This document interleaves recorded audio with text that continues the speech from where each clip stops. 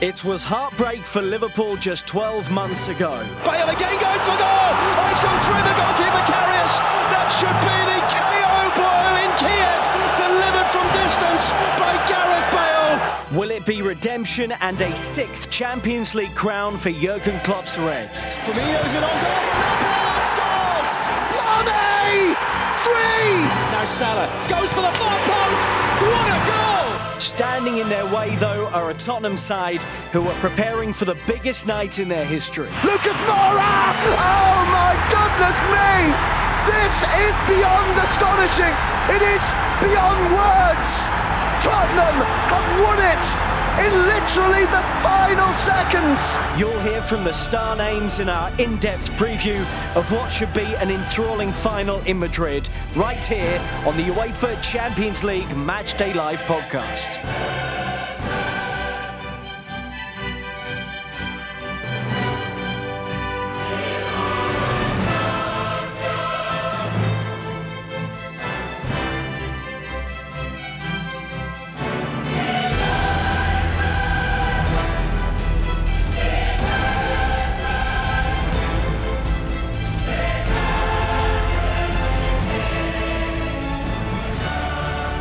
Well, what a match we have in store. First-time finalists Tottenham take on last season's runners-up Liverpool in the UEFA Champions League final. Hello, I'm Rob Daly, and this is the special preview show. You'll hear from Hugo, Lloris and Jurgen Klopp ahead of this season's showdown in Madrid. There's so much to get through with my guests, the European football expert Andy Brassel and Matchday Live commentator for the final, Steve Wilson. Gents, I just wonder, with two teams who haven't won a great deal in recent years, how important is it for one of them to lift a trophy in June? I think it's hugely important for both these clubs, both these managers. It's been a stick which Mauricio Pochettino has been beaten with, despite all the progress that Spurs have made over his time in charge, that they hadn't won anything. And of course, the same has been said of Jurgen Klopp, that he also hadn't won enough in his Dortmund time, people say. It is absolutely vital that one of these clubs can look back and say, this is when we broke our duck. And for one of them they will, and one of them they won't. I do feel there's a lot less pressure on Tottenham, though, Steve, because I do think it's about the journey as much as the final result in the Champions League. And we can see that by the reaction to the way that some of the biggest clubs have gone out over Europe. Look at Barcelona in the last 2 years. Look at Paris Saint-Germain, for example. Look at Real Madrid this season against Ajax. And I'm sure we'll come on and talk about Ajax and what they've contributed to the competition later on. But with Tottenham, it's been such an incredible progression in the UEFA Champions League over the last couple of years. Of course, they'd be devastated if they didn't get over the line. But with Liverpool, especially having made the final last season and come so close in a way, especially because of their illustrious history in this competition, there's something expected of Liverpool that's perhaps not of Tottenham. I mean, you talked about the stick used to beat Mauricio Pochettino, and you're absolutely right. But, it's strange that in a domestic context, some people feel he would be more validated by winning a League Cup than getting to a UEFA Champions League semi-final or final, as he's now got, which was way beyond expectation, I think, of most people at the start of the season. No, absolutely. When people say that Spurs need to win a trophy, the trophy that they were more probably thinking about at the beginning of the season would have been one of the English domestic cups. I don't think anybody expected that Spurs would really be challenging for winning the Premier League, and certainly not the UEFA Champions League. Expectations for Liverpool very different at the start of the season. Yes, they should be challenging for the Premier League, and yes, they would be on a list of clubs who you would expect to go a long way in the Champions League, and then a bit of luck comes into it. This isn't the first time Liverpool and Spurs have met in Europe either, the final. It isn't. If you go back to the old UEFA Cup semi-final, in 1973, Liverpool played Tottenham Hotspur, and Spurs were actually UEFA Cup holders that season, lost in the first leg of the semi-final 1-0 at Anfield, and a Steve Highway away goal at White Hart Lane meant that those Spurs won the second leg 2-1. Liverpool progressed to the final and beat Borussia Mönchengladbach in the final over 2 legs. And that's actually quite pivotal in Liverpool's European history. Absolutely. Because it sets the tone for the rest of the 70s, the first half of the 80s, when people talk about the UEFA Champions League and the European Champion Clubs Cup being Real Madrid's competition, well, of course, they were around, and Santiago Bernabeu were around for the very conception of the competition in the 1950s. In the late 70s and start of the 80s, it became Liverpool's competition. It was Liverpool's first trophy of the 70s, a decade they dominated. Well, let's see if they can add to their trophy tally on June the 1st. Matchday Live will bring you every kick from the Estadio Metropolitano. You can listen on UEFA.com and the official app on Sirius XM FC if you're in North America. The show will start at 8 o'clock Central European summertime in the evening on Saturday the 1st of June. Cancel your plans, make excuses to duck out of your cousin's wedding, set a reminder on your phone. If this season's competition is anything to go by, it's not to be missed. I do actually know a Spurs fan who's getting married on the day of the final. There's no excuse in this day and age. Someone buy him a Bluetooth headset and he can listen to our show. Ahead of the show as well, we asked you to send your questions about the final via @Champions League on Twitter. Thanks for your responses. We'll put some of those to Steve and Andy throughout the course of the show. So let's start by reflecting on how our two finalists made it to Madrid. First, Tottenham Hotspur, whose campaign has been summed up by leaving it late. Tottenham were left with a mountain to climb after just 3 games in Group B. Defeat to Inter and Barcelona, leaving Mauricio Pochettino's men in a perilous position. Rakitic! Oh, for 2-0! Wonderful strike! Caught it so cleanly from way outside of the penalty area. It flies past the goalkeeper, in off the post. Barcelona double their lead at Wembley. After winning their first match of the campaign at home to PSV on Matchday 4, the North London club knew they couldn't afford any slip-ups in the return tie against Inter at Wembley. Chance here for Dele Alli. He can tee it up for Eriksen. It's there for Spurs. That could be the goal that keeps their Champions League dream alive.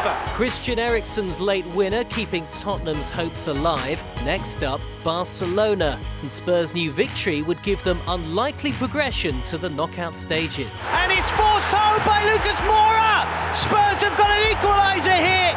Just smashes it beyond Sillerson. Spurs progressed with a 1-1 draw after Inter failed to beat PSV. The Lily Whites facing Bundesliga leaders Borussia Dortmund in the round of 16. Pochettino's men began to find their form. It's another one! It's Lloris, who's only just on as a substitute. And with just 4 minutes to go here, Tottenham have made it 3. Tottenham progressing 4-0 on aggregate. Next, English champions Manchester City and an all-time Champions League classic. Son has scored for Spurs! Heung-min Son, Tottenham lead against Manchester City. Heung-min Son giving Tottenham the edge in the first leg. An incredible 7-goal second leg went right down to the wire. Would you believe this? Raheem Sterling completes his hat-trick. Guardiola is dancing down the touchline. Oh, he's disallowed it. He's disallowed it. The VAR, Massimiliano Irati, has communicated to the referee that the goal should be ruled out for offside. The most unlikely of victories, and the semi-final didn't get any less dramatic. Trailing 1-0 to Ajax after the first tie, Mauricio Pochettino's men were seemingly down and out when they trailed 2-0 at half-time in the reverse fixture at the Johan Cruyff Arena. Cue a second half that no Tottenham fan will ever forget. Lucas Moura gets one back. Tottenham are in business here. There's a route back into the tie for Spurs. It's been spilled and Moura scores! Oh my word! The comeback's on here in Amsterdam. Lucas Moura with 2 quick-fire goals. It's touchdown for Dele Alli. Lucas Moura! Oh my goodness me! This is beyond astonishing. It is beyond words. Tottenham have won it. Now, can they go one step further and claim their first ever UEFA Champions League triumph?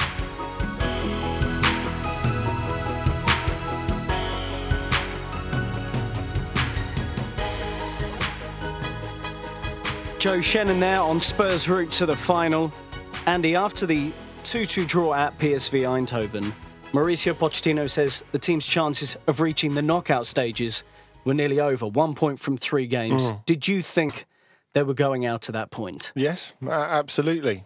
And I think that's what makes this occasion, quite apart from the fact that it's historic for Tottenham, something to savour so much. I mean, I challenge you to listen back to that last 3 and a bit minutes from Joe Shannon and not get goosebumps on several occasions. It was fantastic. And what I think is so interesting is if you go back to the massive leap that Tottenham took in the UEFA Champions League in 17-18, they went from not really looking like they knew what they were doing in the competition and not knowing how to manage matches at this level to one of the best teams in the competition last season, all apart from 10-15 minutes in the second half against Juventus at Wembley. And then to get out of the group stages in a totally different way. You think the year before they beat Real Madrid, they played very well at the Bernabeu as well. They were much better than Dortmund. And to come into this stage and be so up against it after 3 matches, it would have been easy, I think, to refocus on the UEFA Europa League, to let it go, to think, let's concentrate in a very competitive top 6 in the English Premier League on making sure we get back into this competition next year, think what we did wrong and regroup. They didn't do that. And they were really brave in these last 3 games, and it wasn't flowing as well. They really had to chip away. And I feel a lot of Tottenham season at home and abroad, they've had to chip away. They've had to show another side to them. I'm sure that's something we'll come to with Liverpool in a bit, but to not be nearly as flowing and show how much they've taken on that experience, it says a lot for the players and it says a lot for Pochettino. Can I hold my hands up here and say, not only did I think Spurs were going out after the first 3 games, I didn't expect them to go through before a ball had even been kicked. When the group, it's an insanely difficult group with Barcelona, Inter Milan, PSV and Tottenham Hotspur. If you'd absolutely made me make a call before the group had even begun, I think I would have said Spurs won't get out of this. Because you were quite impressed with PSV. I'm very impressed. I was extremely impressed with PSV.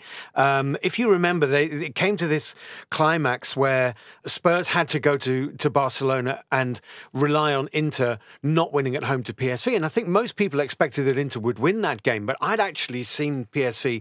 You remember the game at home to Barca, which was the previous match. And they played extremely well against Barcelona. And at that stage, I started to think, do you know what? I'm not sure Inter are going to beat PSV, but I have to say that prior to that, 1 point from the first 3 games, I didn't give Spurs I gave Spurs absolutely no chance whatsoever because I wasn't sure they were going to beat PSV at Wembley. No, that was a slog for them actually. It was, and that was kind of, I suppose, when they started getting a little bit of momentum. But it is extraordinary. I think it was almost unprecedented to get out of a group from that stage. I think Newcastle did something very similar, going way back into the 90s, but almost unprecedented to progress after 1 point from 3 games. Yeah, extraordinary. And that set up the round of 16 tie with Dortmund, which was actually a slightly rocky first half from memory against Dortmund, but then they completely dominated, and Jan Vertonghen playing as a sort of emergency left wing back was an attacking inspiration in the first leg, which they won 3-0. He was Superman in both of those legs at both ends of the pitch. He was absolutely fantastic.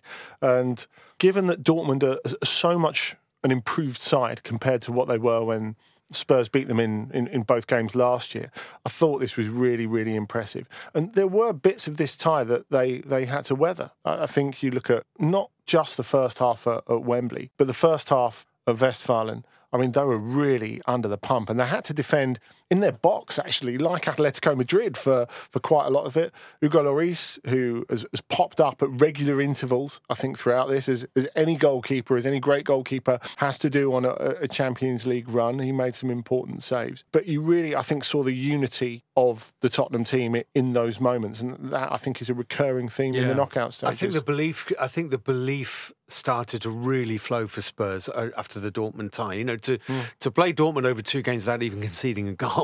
And we're talking about Vertonghen and Reece's contribution to that. You are then going to progress in the tournament feeling that you belong amongst this company. If you not swipe aside Borussia Dortmund, because there were some very difficult moments in the tie, but 4-0 over 2 games is a comprehensive victory. And clearly you then go into the next stage thinking, actually, do you know what? We belong in this company. Exactly. Yeah. I mean, I don't know how to really start addressing the City tie with you, Steve, but the first leg was the first European game at the new stadium for Spurs, which they won. Yeah. And there was that big penalty save from Hugo Lloris, and then the second leg was just complete chaos. Well, really. I mean, you can look back. We heard the drama of the VAR decision there, but, I think that Manchester City's perspective, when they look back on that tie, you would have to look at the penalty in the first leg and imagine that had Sergio Aguero scored that penalty, then Manchester City go through. Yeah, and I think that totally ties into what Rob was saying about it being the first European game at the new stadium. I mean, I went to interview Moussa Sissoko a little while after that, before the second leg, and you spoke to him and you spoke to people around the club.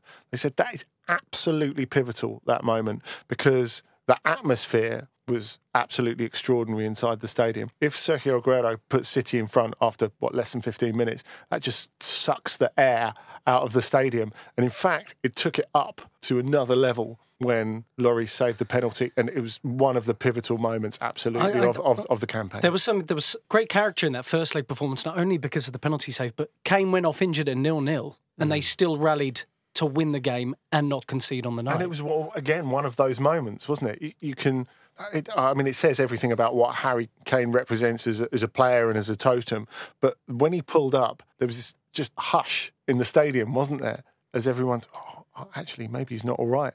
And the fact that, as you say, the players managed to lift themselves again after that, it just shows how Tottenham keep coming back this season. I think as well that Pochettino deserves enormous credit here, because I don't think anybody believed that Spurs could really achieve.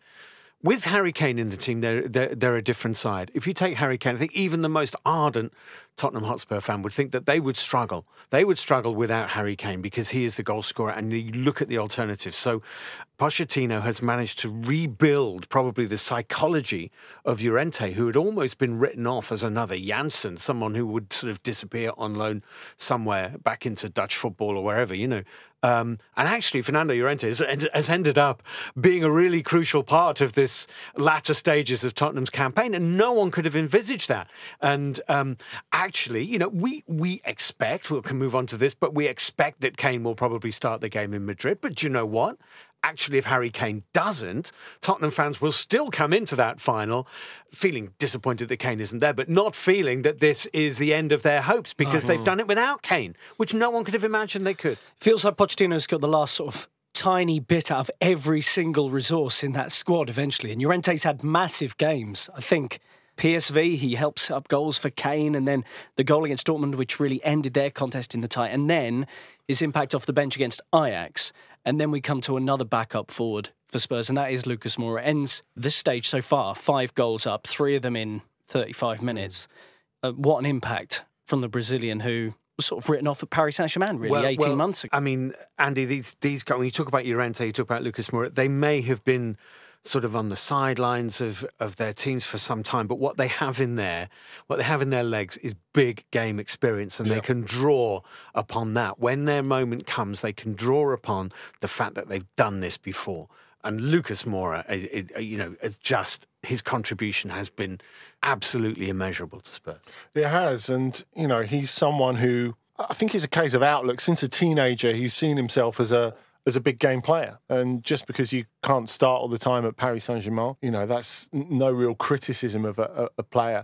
I think, a lot's been made of the fact that Tottenham haven't made many, or indeed this season, any signings. The flip side of that is this togetherness, this sense of really knowing each other that you get. And I think the fact that Lucas Moura had that half season before this season is enormously helpful. It is hard, I think, coming in and making yourself part of Tottenham's front line when there's Harry Kane there. But I think really this situation has been made for him to leap into the breach. And you saw in that game against Ajax, not just what a fine player he is, but that he's a player who's very ready to take on responsibility at the biggest moments, and that's how he sees himself. Because even now, if you were to say that Spurs would play a 4-2-3-1, might be their preferred formation. If you're picking the front four in that team, if everybody's fit, Lucas Moura might not even get in it, despite everything he's done for them. We'll read out some listener tweets on that very subject as well a little bit shortly. So Liverpool, meanwhile, are looking for their first UEFA Champions League triumph since 2005, and we all know what happened on that incredible night in Istanbul. Phil Blacker describes how the Reds made it to yet another final. Liverpool's Champions League campaign started perfectly back in September. Firmino shoots and scores! scores! The substitute has surely won it for Liverpool! Liverpool 3, Paris Saint-Germain 2. But away defeats to Napoli, Cervena Zvezda and Paris made progression a difficult task. And remarkably, Cervena Zvezda lead Liverpool by 2-0, and Milan Pavkov has got them both. Jurgen Klopp's men did seal a route out of Group C on Matchday 6, though, with a narrow victory at Anfield. It's the Egyptian king, Mo Salah, who just stares into the eyes of the supporters behind the goal, as if to say, look what I just did.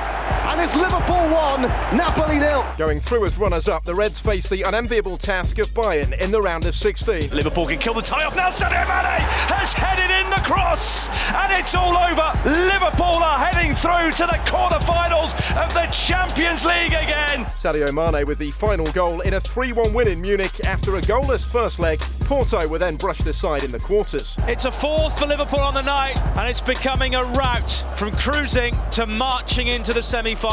Before they face this man in the semis. It is a sensational strike from Lionel Messi. It's 3-0 Barcelona. It's the goal that might just put this semi-final out of Liverpool's reach. Trailing 3-0 from the first leg, Liverpool went into the second tie looking to complete mission impossible in order to get to the UEFA Champions League final. It's Henderson, great save, but Origi scores. It is the perfect start. It's in from Wijnaldum for Liverpool. The substitute has scored. Liverpool are flying at them. Shaqiri, Wijnaldum, 3-0. Gini Wijnaldum with a fantastic header. The substitute has scored twice in 2 minutes, and Liverpool have levelled it up. The power of Anfield had Liverpool level, but one moment of genius was about to win the tie. It's taken quickly, Origi. Oh, he scored! He scored! Divock Origi for Liverpool. They are leading with 12 minutes to go. Unbelievable! And the whistle goes, and Liverpool have won the game. Liverpool have won the game. Liverpool are heading to the Champions League final in Madrid. Liverpool had done it, a second successive final. Can they go one better this time around?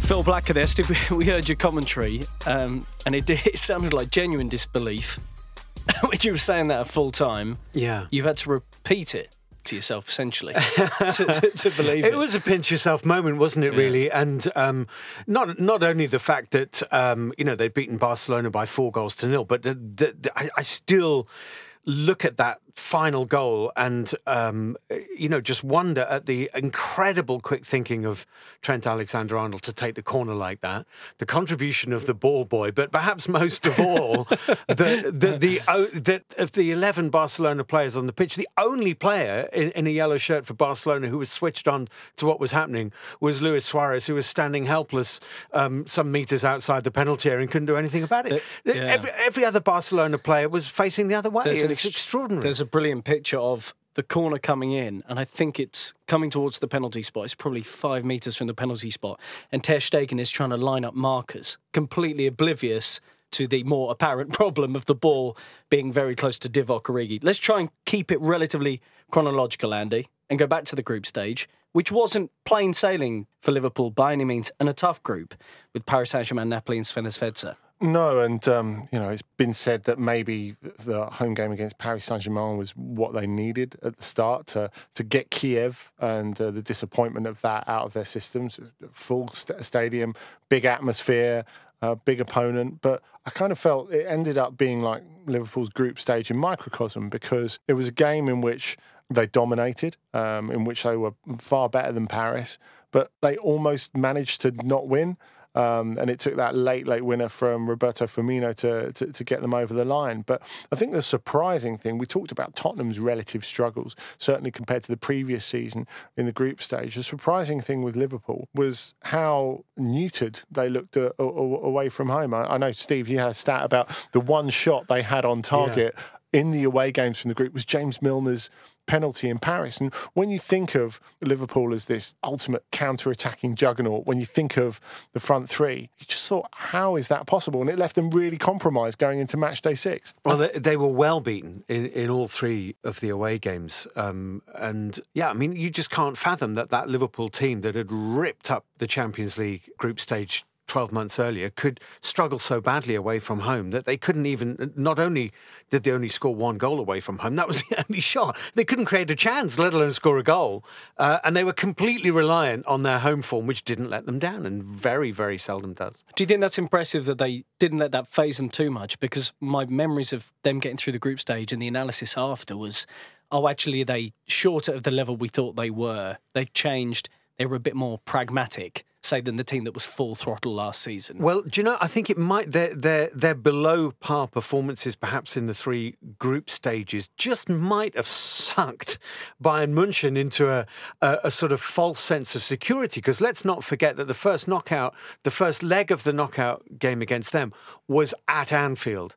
And this came back to haunt them, and Lewandowski said it after the tie had finished and Bayern had gone out, that they were too negative. And perhaps Bayern felt, Liverpool is a force away from home. The leg we have to worry about here is Anfield. Right. And they drew 0-0 at Anfield and left Liverpool thinking that was a good result, thinking that they were going to be playing the Liverpool of the group stages back in Munich. And suddenly the Liverpool of 12 months before emerged and scored 3 goals in Munich, knocking them out. It was some performance. It was that was more of a statement performance for me in Munich than even Paris Saint-Germain at home, perhaps. Yeah, absolutely. And I think really sometimes the threat of that Liverpool front 3 is as much as what they can actually do. And I think that's what Bayern had in that second leg. I mean, statistically, a 0-0 result away from home, okay, it would be nice to have the away goal. It's still pretty good. It should be a good building block, especially not conceding a goal at Anfield is really tremendous.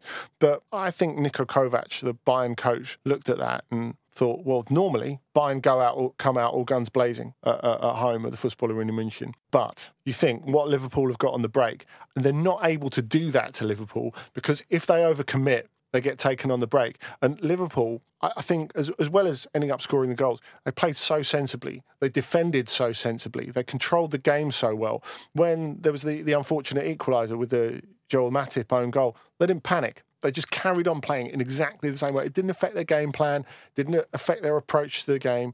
And, that impressed everyone in Germany so much, the way that Liverpool played. And that was the moment at which you realised, OK, they're definitely a contender again for this title. Porto, they breezed past them in the end, 6-1 on aggregate in the quarterfinals, setting up the most thrilling semi-final that I can remember, really, the 4-0 win after the 3-0 defeat of the Camp Nou. I feel like I'm living in a parallel universe where every other podcast in every other universe, they're talking about a Barcelona-Ajax final. And somehow we're in the one where we're talking about Spurs, Liverpool. Because Spurs were 10 minutes away, I felt, from being knocked out in 5 matches, totting it up. This was probably the closest Liverpool got to being knocked out, and they probably should have been knocked out, Steve. I mean, you don't turn around that scoreline. No, I mean, I think Anfield, at the risk of sounding sort of slightly fanciful, I think Anfield is one of those rare places. There are others, but it's one of those rare places where what appears to be impossible is actually only very difficult. And beating Barcelona 4-0 is very, very difficult. But they showed that it's not impossible, because there is a momentum. But isn't it interesting that in both, hearing those again, you're reminded that in both of those incredible comebacks, Liverpool's and Spurs, there were quick-fire goals. Wijnaldum scored twice in 2 minutes for Liverpool against Barcelona. Lucas Moura's first 2 goals came very tight together in Amsterdam. And suddenly, the swing of the pendulum and the psychology that goes with that, and the doubts that will creep into even the most experienced footballer's mind in that cauldron of an atmosphere of Anfield in particular, is so crucial. Yeah, absolutely. And, as always with Liverpool at Anfield, it's about the fast start. And that's what they managed so well. I mean, the one thing I guess we haven't mentioned so far is the fact that, by their standards, certainly in a forward sense, they were decimated, Liverpool. No Firmino for any significant amount of time because he wasn't really fit. Well, he hasn't played since. And then no Salah, which is huge. And Salah, despite the fact they lost the first leg 3-0, he played really well. And with a bit of luck here and there, he could have been really influential in that first leg and very decisive. But to do it like that, I mean, it's a bit like Tottenham, really, I think. We associate them with very different paths to the final. But in fact, this was Liverpool doing the same thing, finding a way when all the cards were stacked against them, with players like Shaqiri and Divock Origi stepping up and doing things that maybe some people didn't think they were capable of. So aside from the two teams involved in the final, do we have highlights, particular highlight moments that stand out from this season's campaign? It's possibly, for me, been the most exciting of the decade. Andy, we'll start with you. Well, Ajax have obviously been a huge part of that. I'm sure they're still scratching their heads as to how they didn't get to the final, or they would be if they weren't still celebrating a domestic double at least. But I think because there are so many strong teams in the UEFA Champions League, it's always the manner that stands out more than the results in a way, because, you know, you can have that bit of bad luck. I mean, you know, you look at Bayern not getting to the final against Atletico Madrid in the 2016 semi. You know, you are a hostage to fortune to a certain degree. But it wasn't just that Ajax were a surprise semi-finalist, but the way they did it, and especially their performances away from home, when they were incapable of getting any results away from home in their UEFA Europa League run to the final in 2017, for example. You know, they've just been an absolute delight to watch. You think not just of players who've really made their print on the tournament, like Frankie de Jong, Matthijs de Ligt, Hakim Ziyech, but also a player like Dusan Tadic, who's been one of the best in Europe this season. 6 goals, 5 assists. Yeah, for Dusan Tadic. You can make an argument that he's been the most influential player in this season's Champions League. I mean, they don't even get to the group stages without him, because his contribution in the qualifying rounds to get them to the group stages was something really special.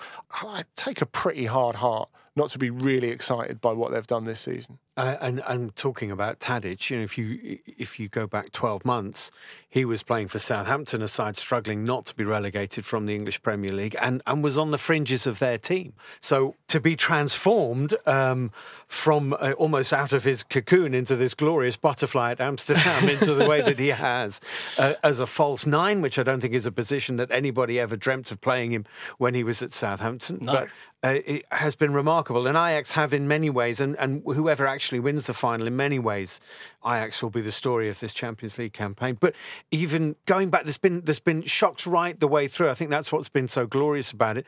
The first game which I commentated on in this season's tournament was Lyon winning at Manchester City. And, you know, absolutely nobody would have imagined that would happen. I mean, that shows you the depth, doesn't it? Really, that, you know, Manchester City were the huge favourites for that group, and Lyon outplayed them in both games, got 4 points off them. You know, you look at elsewhere, Porto, despite the fact they came unstuck against Liverpool, eventually they made it more difficult for them this year in getting to the quarterfinals. Moussa Marega broke the record of Mario Jardel in scoring in the most consecutive games. He scored in 5 consecutive Champions League games, which is something really special. There's been a lot to enjoy. I've got some other ones here. Dortmund beating Atletico 4-0. I mean, that was completely mad. We had all Hoffenheim's matches, 2-2s, 3-3s, 3-2s. Ronaldo's hat-trick against Atletico to turn the tie around after a first-leg defeat, and even Porto's comeback win over Roma, and United at Paris Saint-Germain, which seems to have been lost in all of this, which was an unbelievable night. Well, I mean, Manchester United's Champions League campaign, they went a long way in the tournament. And actually, when you look at it and you really try and boil it down, it was off the back of 2 outstanding results amidst a whole load of very, very average results, because obviously they won in Turin and they won in Paris. Yeah. But their other results perhaps sort of suggested at the problems which we've seen domestically at Manchester United and the very, very disappointing season that they had. City have scored the most goals in the competition, by the way, United's rivals, 30 in total. And if you'd said there will be 4 English teams in European finals at the end of this season, but Manchester City wouldn't be one of them, you probably wouldn't believe that. Where did it go wrong for City? Was it just the fine margin to the Champions League, the nature of the competition taking its toll again? I think it was, and I think it's also drawing Tottenham in the quarter-final. I mean, obviously we have to... But that was pretty tough at draws, wasn't there, for City? I mean, that's an open draw at that point. You could have Barcelona or Liverpool perhaps even. Maybe, but I do think drawing a domestic rival in the quarter-final of the Champions League is incredibly difficult. And you know what? I think we're going to see that with Liverpool and Tottenham in the final. It's going to be really fascinating to see how they take it on, because you don't only have the build-up and the atmosphere of a Champions League game. You have all the domestic focus, all the domestic media attention, and it just magnifies it all. It's a lot to deal with, I think. I think if you go back into sort of the relatively recent history of ties between English teams in the UEFA Champions League, of course, Spurs shouldn't knock Manchester City out of this competition. But if you go back and look at the 3 semi-finals between Liverpool and Chelsea, Liverpool won 2 of those. They shouldn't have won any of them. Chelsea were better than Liverpool at that stage. If it had been a domestic game, you'd have Chelsea to win 8 times out of 10. And yet, of the 3 semi-finals, Liverpool won twice. Yeah, and Liverpool weren't favourites against Manchester City last year in the quarterfinals either, and they managed to do it, I think, pretty comfortably in the end, give or take the first half of the second leg in that. But I think it is so difficult against an opponent you know so well. And City couldn't have done much more in that second leg. We talk about the fine margins of the UEFA Champions League, and I think that's a really obvious example, that second leg. Messi will finish, surely, top scorer of the competition, way out in front with 12 goals. It's notable that in the top goal scorers and top goal providers, there's no Liverpool Spurs players really to be seen. I think Kane and Lucas Moura on 5 is next down the list, below Lewandowski, Tadic, Ronaldo, Marega and Aguero. Feels like a real team collective effort to get to this final, Steve. Well, absolutely. And, Liverpool do tend to sort of spread their goals around, but obviously in key games they've had players pop up unexpectedly, like Origi with his 2 goals in the semi-final. But it does seem surprising that when you look down that list of scorers, Messi, 12, Lewandowski, Tadic, Cristiano Ronaldo, Marega, Aguero, no Liverpool player, no Tottenham player. Again, it just leaves you scratching your head at this competition. Well, he had that impassioned speech at the start of the season on the pitch of the Camp Nou where he said the mission was to bring the Champions League trophy back to Barcelona. We saw Juve get knocked out by Ajax. And I wonder if there's going to have to be a bit of a culture change at some of these clubs, the top clubs, in thinking that we define our season by the Champions League, because it's too much of a lottery. You can have the best team and still lose, and then your season feels a little bit flat. I mean, will Juve feel that? Juventus in particular, they sign Ronaldo, but they feel a bit flat. They've won the league again, but they've not won this. Yeah, a little bit, and I think we've seen that especially in Spain with Barcelona's double last season really being overshadowed by Real Madrid's Champions League win, them being treated as failures almost. But like I said, going back to what we were talking about before, I do feel that with a bit of distance, you can't put it down to just the result. You can't use just the result to define it because, as you say, there are so many indefinables, there are so many great teams, but it is about the manner. And so that's why Barcelona have found it so difficult to digest. The way they went out after holding a big league lead in this year's semi-final against Liverpool, the way they went out last season against Roma, having held such a big league. And I think this is something that can get inside your head. We've seen like that sort of repetitive behaviour of Paris Saint-Germain as well, haven't we? That they've been vulnerable to these sort of comebacks as well. And what we've seen in this year's Champions League more than any other, you're never safe. What sort of lead makes you safe? It's strange, isn't it, that Real Madrid might be reflecting that losing Cristiano Ronaldo perhaps loses you the chance to win the Champions League again, and yet Juventus will be reflecting that having Cristiano Ronaldo doesn't guarantee you the chance to win it either. And Manchester City and Paris Saint-Germain at the moment are probably in a similar boat, is that somehow there's something that they've not managed to get into the DNA of those clubs, which allows them to succeed right to the final game of this incredible Champions League. Somehow they haven't yet cracked it. And the longer it is for those clubs without getting there, the harder it will become, actually, strangely. Well, I suppose we could argue, though, that this season the collective has trumped the individual, because you can say with Cristiano Ronaldo, he's really papered over a lot of cracks at Real Madrid over the last couple of seasons with those key goals at key moments, clutch, as the Americans would say. But he was unable to do that this season. Messi was unable to do that this season. And we've seen 2 real collectives in Liverpool and Tottenham that have made it all the way. OK, much more to come on this special final preview podcast. We'll be hearing from Jurgen Klopp and Hugo Lloris. For the latest UEFA announcements, financial fair play regulations, disciplinary matters and more, visit UEFA.com. And don't forget that you can follow UEFA on Facebook, Twitter and Instagram.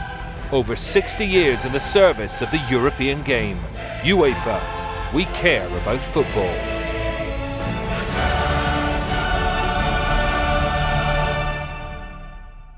so at the time of recording, in terms of players actually available for the final, from a Spurs point of view, I think question marks lingering over Kane, Winks, and maybe even Vertonghen. Firmino and Keita probably for Liverpool. We'll go through a Twitter Q&A here about the final. Steve, starting with you, Naj asks, who partners Virgil van Dijk in defence now that Joe Gomez, who was his brilliant defensive partner at the start of the season, is back from injury? I think Matip. Yes, Gomez is fit, but if you remember, he broke his ankle at Burnley, I think at the turn of the year, early January. He hasn't played a lot of football since. I think Matip really has had an exceptionally good second half to the season.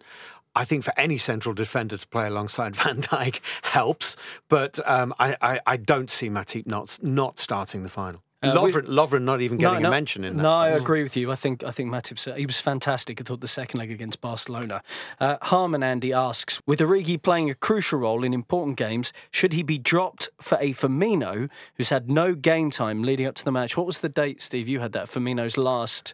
It was sort of mid-April, wasn't it, or something like that, since he last played in 90 minutes. He played 90 minutes for Liverpool at Cardiff on the 21st of April and had this tear prior to their next game, which was 5 days later at home to Huddersfield. Yeah. So 6 weeks. I mean, and I think that's the concern, that there's a sort of attempted comeback at the end of the Barcelona game, and we've not seen him again since. So to answer the question... Should Origi be dropped for Firmino? No, I don't think he should do, especially with what Origi contributed to the semi-final. I actually completely disagree with you. Go on. Well, because I think that that Roberto Firmino is so key to Liverpool's pressing game and all the rest of it, because he's not an out-and-out number 9. He's a facilitator, isn't he? Origi can't play that game, won't bring Salah on one side and Mane into the game in the way that Roberto Firmino does. And Origi has proven himself to be a fantastic substitute. Now, without being in Liverpool's medical staff, without counting the white blood cells or whatever they do and all the testing that goes on, we can't say how fit Roberto Firmino is. But it's the Champions League final. You may be running a risk. And okay, that might be a toll that Roberto Firmino has to play. He may be counted out of the Copa America, but Liverpool aren't going to worry about that. Liverpool will start with Firmino. Well, this is the same dilemma for both teams, isn't it? Yeah, because Spurs are waiting on Kane. The concern is not for the international teams, is it? It's not for the next match. It's for do we get ourselves in the same situation as Atletico Madrid got themselves in with Diego Costa in 2014, where you're essentially a player down and you have to have a rethink after 10 minutes. That is the concern. And with Firmino already having broken down once, I think that's arguably a bigger risk with Kane, even though it's longer since Kane's played in a full game. Yeah, City at home, of course. It's the last time that he competitively kicked a ball. What do you think, this one from Mrigresh, what do you think is the most important head-to-head battle in the game? And there will be quite a few. I mean, we've not really talked about Heung-min Son in great depth yet, who's been fantastic. But can you see head-to-head battles on the pitch, whoever Van Dijk has to deal with as a key one in this match? If you're talking about, most games, ultimately, if you take out the contribution of geniuses, most games are perhaps influenced in more than any other area of the pitch in midfield. And I think Sissoko and his role for Spurs is going to be so important. I mean, Sissoko has amazed people by his progression. There was a time when Pochettino sort of almost had completely given him the cold shoulder, and he was actually sort of quite critical of him when he did come in. Now, this season, he's ended up being a crucial part of Spurs midfield. I think the question is, not quite sure what Liverpool midfield would be. I mean, I suspect Henderson and Wijnaldum are virtually guaranteed to start. Keita's fitness is an issue. But it's whether Sissoko is up to the job of matching Liverpool's midfield. It's going to be an absolute crucible for Sissoko. He is going to either turn out to be the real deal or not in this game for me. You stole my point. I was going to have that. Well, it's unavoidable how good he's been, isn't it? I actually think Sissoko might end up pushing out into that almost wide right position that he played for France, because for me the key area is going to be that left-hand side for Liverpool. So Andy Robertson gets through an enormous amount of work there. We know Sadio Mane can drift out there as well. That is a lot for Kieran Trippier to deal with. That's before we even talk about him influencing the attacking side of the game. So knowing that Sissoko has played that kind of wide role, sort of using his athleticism in the channels, I wonder if he's going to have to come across there and help out. They're just a bit bit thin through the middle, though, aren't they, Spurs? And in defensive midfield in particular, because they sold Dembele in January. Winks has been injured. Wanyama's just coming back, really.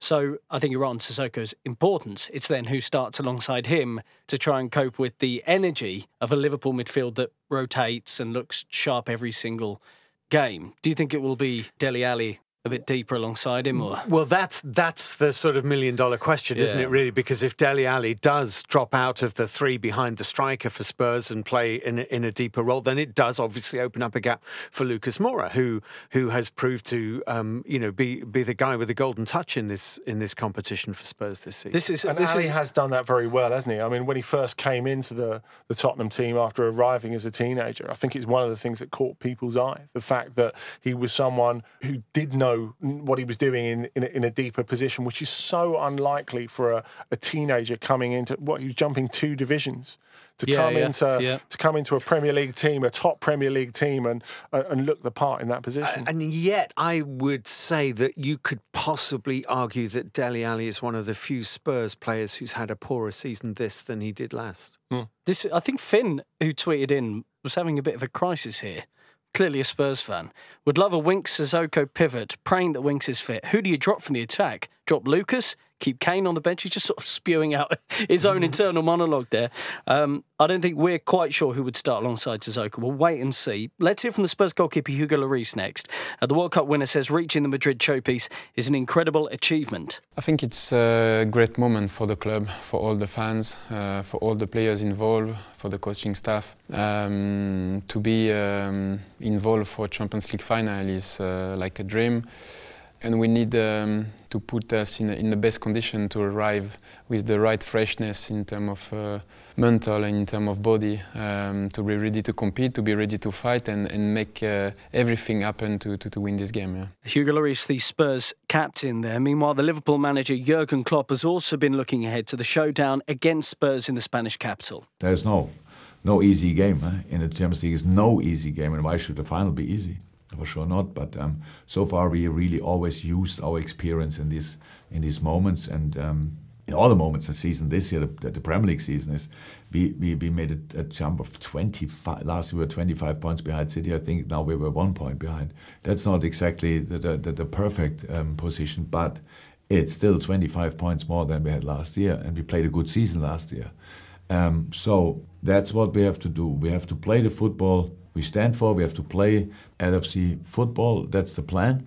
Then it'll still be difficult, but it was difficult in all the other games as well. So we know that already, so why should we then think too much about it? If we are really on our absolute top level, then we are a difficult team to play, but we know Tottenham as well.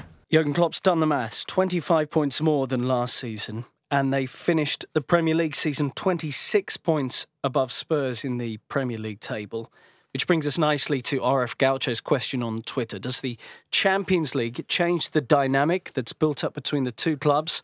Or will this be like a Premier League match? Liverpool doing the double over Spurs this season, Steve? Well, yes, I think it does change it a little bit. It changes it a lot, in fact. But actually, when you look, you can talk about 26 points or whatever it is between the two sides in the league table. When you look at when the two teams have played each other this season, Liverpool won at Anfield thanks to a very late Hugo Lloris error.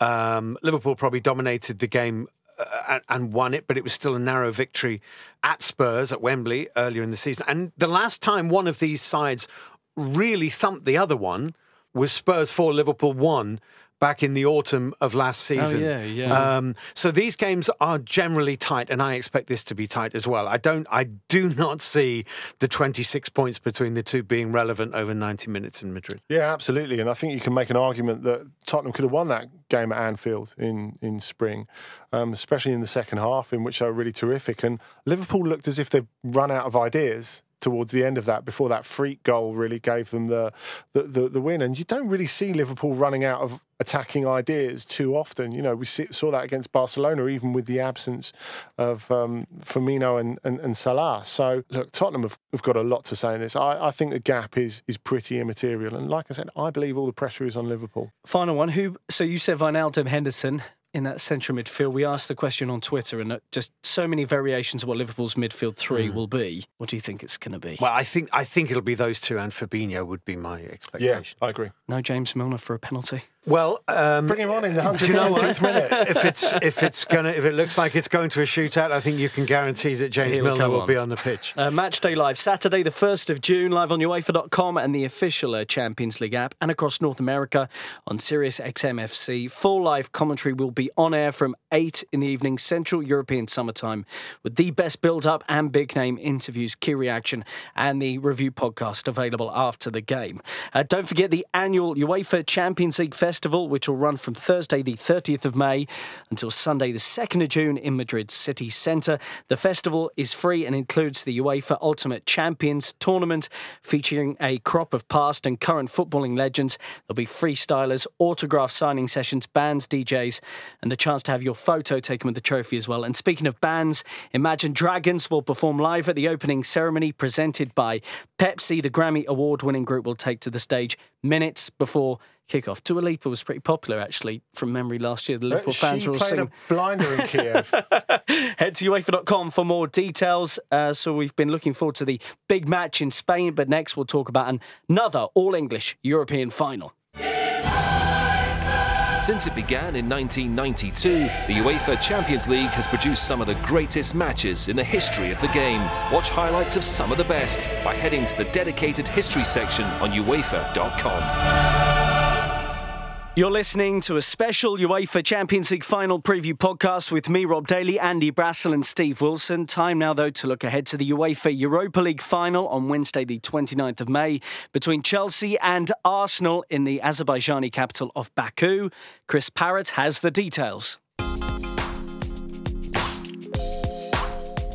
This is the first time ever that One Nation's provided all four of the major European finalists, and it should be a London derby to remember in Azerbaijan. Chelsea remain unbeaten in this season's tournament, 11 wins from 14 games so far, but they were pushed all the way by Eintracht Frankfurt in the semi-finals.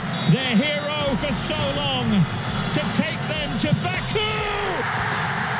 Azar takes Chelsea into the Europa League final. It finished 2-2 on aggregate before Chelsea won the shootout at Stamford Bridge. Hazard's future remains a major talking point. So does the Belgian star think this season's final will be his Chelsea swan song? I don't think that, I'm only thinking to win something for this club, for this squad. If it's my last game, I will try to do everything. If it's not, I will see, In my mind, I don't know yet, so I'm just thinking to win games, that's it. One man who's definitely bowing out in Baku is Petr Cech. The Arsenal goalkeeper's retiring after the Europa League final, so it's a fairy tale finish to his career. He spent 11 seasons at Chelsea and is widely regarded as one of their true greats. Throughout my career, I actually reached some of those dreams, and my last dream, obviously, is to win the last final. So, I'm very happy that we went through this very difficult test today, and we really deserve to go through. Arsenal beat Valencia to book their place in the final, mostly thanks to a fantastic display from Pierre-Emerick Aubameyang. Aubameyang's treble helped Arsenal win 7-3 on aggregate, and the Gunners' progression to the final means it's another showpiece for the man they call Mr. Europa League, Unai Emery. We are doing good way.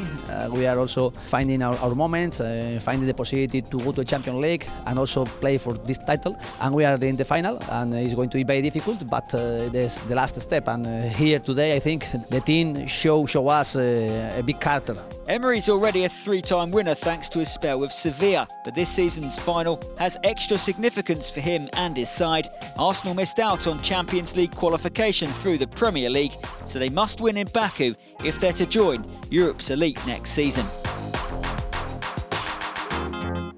Chris Parrott there. Let's review the final then, Andy and Steve. First time, by the way, that a nation's had all four European finalists in a campaign. Is there a favourite, Steve? Narrowly, I think Chelsea would be favourites for me, because in the man that we heard from there, Eden Hazard, they have one of the best half a dozen or so players in the world. And, if you look across the areas of the pitch, I think the only area where I think Arsenal maybe have the edge over Chelsea is in a goal scorer. That's been the problem for Chelsea all season. Higuain, his loan spell has not been as successful perhaps as Chelsea would have liked. Olivier Giroud, who of course is a former Arsenal player, there's another twist, is still handy, but more so as a substitute. So Aubameyang is the goal scorer on the pitch, but for me the best player on the pitch is Hazard, and I think it is likely to be his farewell, and I think he's likely to swing it Chelsea's way. And I think the question really is whether Maurizio Sarri sticks with his, well, mainly, give or take, Eden Hazard, his Europa League lineup. Yeah, Giroud the top scorer at the moment in the competition. Well, that's the thing. And Hazard is not someone who's a loudmouth, but on the same time, he's not been quiet on the fact that he loves to play with Giroud. And it's all about making your best player feel comfortable, isn't it? In this situation, there's all that ammunition that Sarri could possibly need to play Giroud, and he is the perfect foil for Eden Hazard. And maybe that starts to negate the fact that Arsenal, with that burgeoning partnership between Aubameyang and Lacazette, do have that extra punch in the final third. Having said that, I think Sarri trusts Higuain because of his relationship with him in the past at Napoli, in the way that he trusts Jorginho, even though a lot of Chelsea fans, obviously it's been a debate all season, why is Jorginho playing where he is and N'Golo Kante playing where he is? Well, the reason is because Sarri trusts Jorginho, and Sarri, I think, trusts Higuain, though the evidence of playing Higuain has not really been there. He has put in some really average performances for Chelsea in this loan spell. And what we have to say about Arsenal as well, I mean, you can talk about the journey to the final. Arsenal couldn't have had much tougher ties on the route. And you feel Chelsea had to take quite a big step up against Eintracht Frankfurt in the semi-final, and it almost did for them. You know, Frankfurt penalties, were terrific in that second leg, and Chelsea just squeezed through on the penalties, as you say, Rob. So, I mean, Arsenal have been playing almost Champions League standard opposition really for the past 3 rounds, and it's something that they've managed to get through, and they've done it very impressively. And they need to win to qualify for the Champions League next season, of course, which is a massive factor. They have Unai Emery, Mr. Europa League, as Chris Parrott called him there. I suppose that is a factor. He just does it in this competition. Well, yes, it is. But I mean, also, you could look at it and say, well, Sarri is after the first major trophy of his career. I just feel when you look at the strengths of the squads, I just feel that Chelsea have that little bit of an edge. Yeah. Petr Cech saying farewell. This will be his last game for Arsenal against another mentioned twists, another one there, Andy, and facing a club where he had his ultimate successes, his best time. He told me after the Valencia semi-final first leg that was his dream, and it's come true. It would be an incredible ending to him. I mean, he might be busy given the way that Arsenal have defended in some of these games, but what I think is interesting is the fact that they've got themselves into a few holes. If you go back across the knockout rounds, particularly losing the first leg at Barté, losing the first leg at Rennes, that looked to have really seriously compromised them, and they've managed to find the attacking answers through Lacazette, through Aubameyang, through Ozil, and a combination of other players to get there. Of course, Aaron Ramsey's a huge miss. I don't think there's any doubt about that. Injured for the final along with Loftus-Cheek as well for Chelsea. That's right. It's a blow, but I still think Arsenal do have a lot of attacking punch available to them. OK, before we finish, let's quickly return to the main event, the Champions League final. It's quite nice when we have what feels like quite a fresh game for the final. I know these two sides meet in the Premier League, but it felt like there was a spell where there were a lot of similar games at the back end of the Champions League. What kind of game is this going to be, Steve, do you think? Full throttle, first minute, both teams going at each other, a bit more caution in there? Well, logic tells you that there should be a bit more caution in there. but actually, when push comes to shove, both these sides are at their best when they have something to chase. And there's nothing bigger to chase than this trophy and this game. And I actually think it could be one of the great attacking finals. Having said that, it could go the other way because so much is at stake. I just feel there is a slight feeling, with all the emotion of Pochettino on the pitch in Amsterdam and everything, Spurs have to get over that hurdle of feeling that they've achieved a goal, that reaching the final is a prize in itself. I hope they don't go into the final thinking that, and I'm sure that there's lots of psychological work going on to make sure that they don't feel that. I think Liverpool's need is greater, and Liverpool's defeat in Kiev will drive them on. And logic suggests Liverpool are favourites, but wow. I think one thing we can definitely say, all of us, is that logic absolutely goes out the window in this year's UEFA Champions League. It's been an incredible ride. And I know where Steve is coming from, though, because I do think the journey for Liverpool did start at the final whistling in Kiev. I thought it's so difficult to get over a Champions League final defeat, as we've seen for so many teams over the years.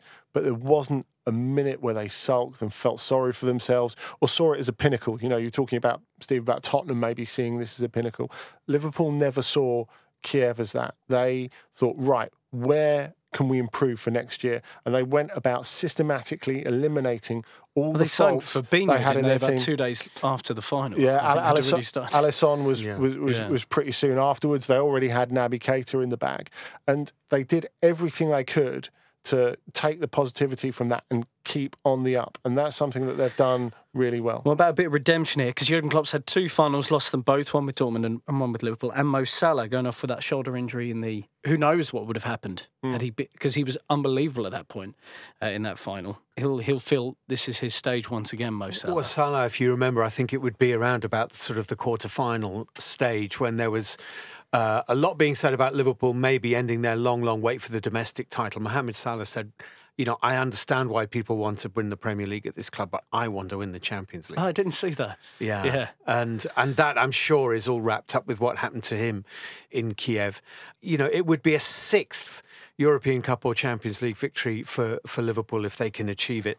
And, you know, that would put them... Then it would put them above Barcelona. It would put them above... Bayern München. It would be only behind AC Milan and Real Madrid, and Liverpool feel themselves to be an elite European club. And I think that then, you know, on 6 you would have to bow to that.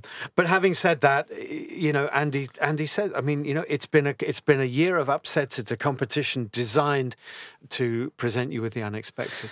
Predictions is the next bullet point on the running order. I'm sorry, Andy.